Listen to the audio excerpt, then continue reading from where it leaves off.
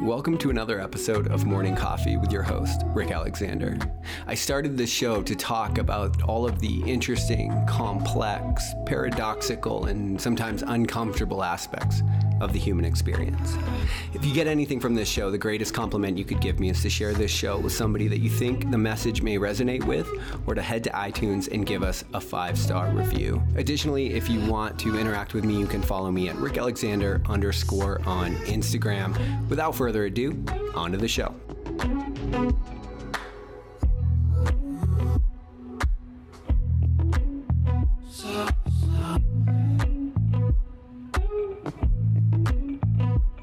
Hey everybody, happy Monday. I have a short contemplation for your Monday morning, and it's between the ideas of freedom and control.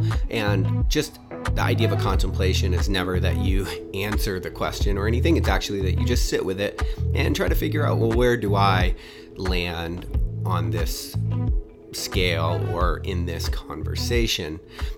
I think this is the value of contemplative work. It's certainly why I have such a robust contemplative practice in my own life, because as you sit with these things, rather than trying to know the answers, it tends to be that insight is revealed to you the longer you can sit in the tension of not knowing. So that's part of the deal with contemplation. So again, today's contemplation is between the ideas of freedom and control. I'm a coach on a Slack channel, and this idea came up in one of the threads. So I thought I would talk about it because for most of my life, I really wanted to have the sense of freedom in my life. And at the same time, I thought I could go about getting it through a sense of control. And so this is the question for you is, are you free if you have to manipulate your environment to feel that way? Because I think freedom is actually what you are. It's actually your disposition toward your life and your heart and in your mind. I think that's why Gandhi could free an entire country, though he himself was in jail, right? If he needed the outside world to cooperate with what he wanted, I don't know that we could call that freedom. I think it's more like a temporary parole or something like that. And so what most of us do is we want control, but what we yearn for deep down is actually freedom. And I think this is true, even in a professional environment. There's a really good book called Drive, and they looked at what is it that drives and motivates people in the professional context. And you might think that it's the normal things like more money, more time off, more benefits, whatever it is. But actually, what it came down to is that people just wanted a sense of agency, a sense of autonomy in their workplace. And you might understand the sense of agency is freedom, right? Freedom to do their job how they see fit, when they see fit, why they see fit, right? The more agency someone has, the more satisfied they actually feel in their job. And that's something really important to understand for leaders too, right? Because a lot of leaders think that they have to do the job for someone, what might classically be understood as micromanagement, telling them exactly how to do it. But people are really intelligent. And one of the ways that you can bring people's unique intelligences into the workplace is by interacting with them in a way that pulls their innate potential out of them, not by stifling it, right? When the environment becomes more tyrannical and people have less control, they're actually less happy and they do a worse job than they would do if they just had guidance in the job, but freedom in how they did it. Depending on the scenario, the idea of leadership is actually a case for encouragement, right? In the classical sense of the word, I mean, to truly instill courage in them to do their job in an autonomous manner. But again, I think that what freedom really is what you are, right? I think free is what you are. It's not something that you have. Because I know for me, I was always trying to think, okay, if I can manipulate this environment enough, I'll get the sense of freedom that I actually want. And so I have to make a little bit more money. And I have to have a little bit more time off and a little bit more control. And I have to have this and that. And the list just goes on and on. And the reason being is because the environment, the external environment is always in flux. The thing that you're in control of is actually your internal sense of freedom. And so the reason you're in control of it is because once you start to accept the world without needing to manipulate it, without needing to change it, then I think you're gifted the sense of freedom. Now, this brings in something else to the conversation, which is you have to trust the world enough to accept it, because oftentimes the external world is going to present us with something that causes a sense of internal dissonance, right? And in those moments, there's a bit of faith or trust that it's actually still all going somewhere beneficial, somewhere worth being. That was a little bit of the idea in Friday's episode, actually, right? It's the idea that when you have a setback in your growth journey, you actually accept that setback as something that you probably needed in order to become the person that you're ultimately here to be. And this is the sense in our lives constantly. We can fight with the external world, i.e. try our best to manipulate it to give us what we want. But in that sense, our freedom is always on borrowed time. And if our freedom can be taken away, again, I don't know that we should use the word freedom. That's more something like a temporary arrangement that's just beneficial for us, that we enjoy.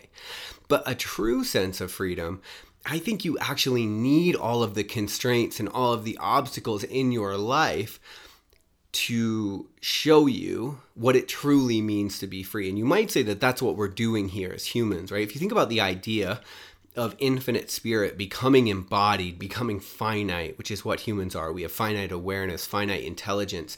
We're finite because we're physical beings that begin dying the moment we're born. So everything about us is finite. So I think that the deepest challenge in the human experience is, can we be free amidst the most amount of constraints that you could actually put on a being? And that's us now, right? That's us here. And so I like to think about it that way, again, not because I can prove it in some ultimate sense to be true, but because it helps reframe the conversation of what we're doing here and how we go about getting what deep in our hearts we're actually yearning for. And again, I think for everybody, there's some sense of freedom. The problem is when we think that we can control our environment enough to give us what we want, we're always one corner away, one conversation away, one catastrophe away from all of that being taken away from us.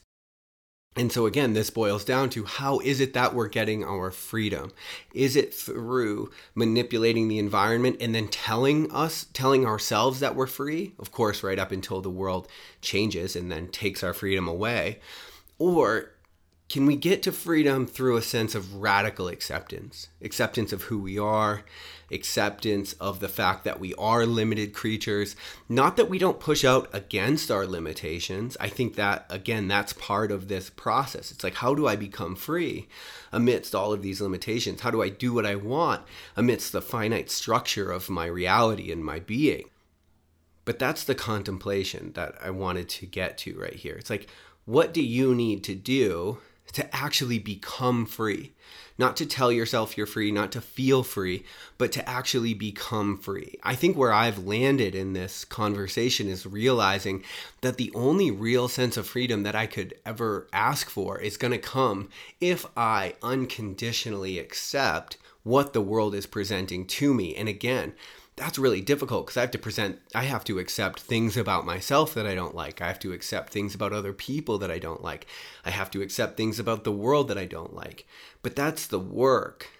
Truly free people are the most dangerous people in the world, right? I mean, if you think about the idea that if you're actually free, nobody can coerce you into doing anything, you are a danger to every single system that has an interest or motivation or gets something from coercing people into a certain behavior, outcome, way of living, whatever it is.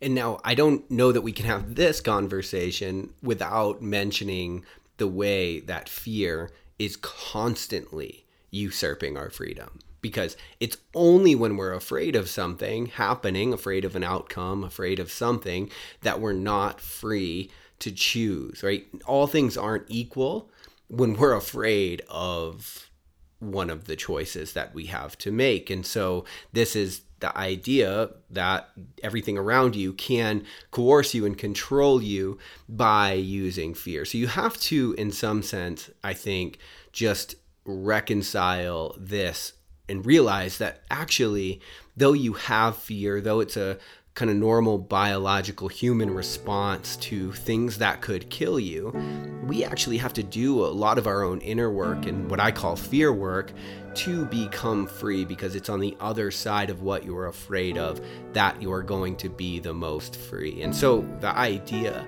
is that the seed that sits in the center of you that yearns for freedom is something like your ultimate call to adventure in this life, because it's going to force you to face every dark force in the world, every fear that you have, every desire for manipulation and control that you have. Every small part of yourself is going to have to be sacrificed on the road to freedom. That's at least been the case in my life. I love you guys. I hope you have an amazing Monday. We'll talk later on Morning Coffee.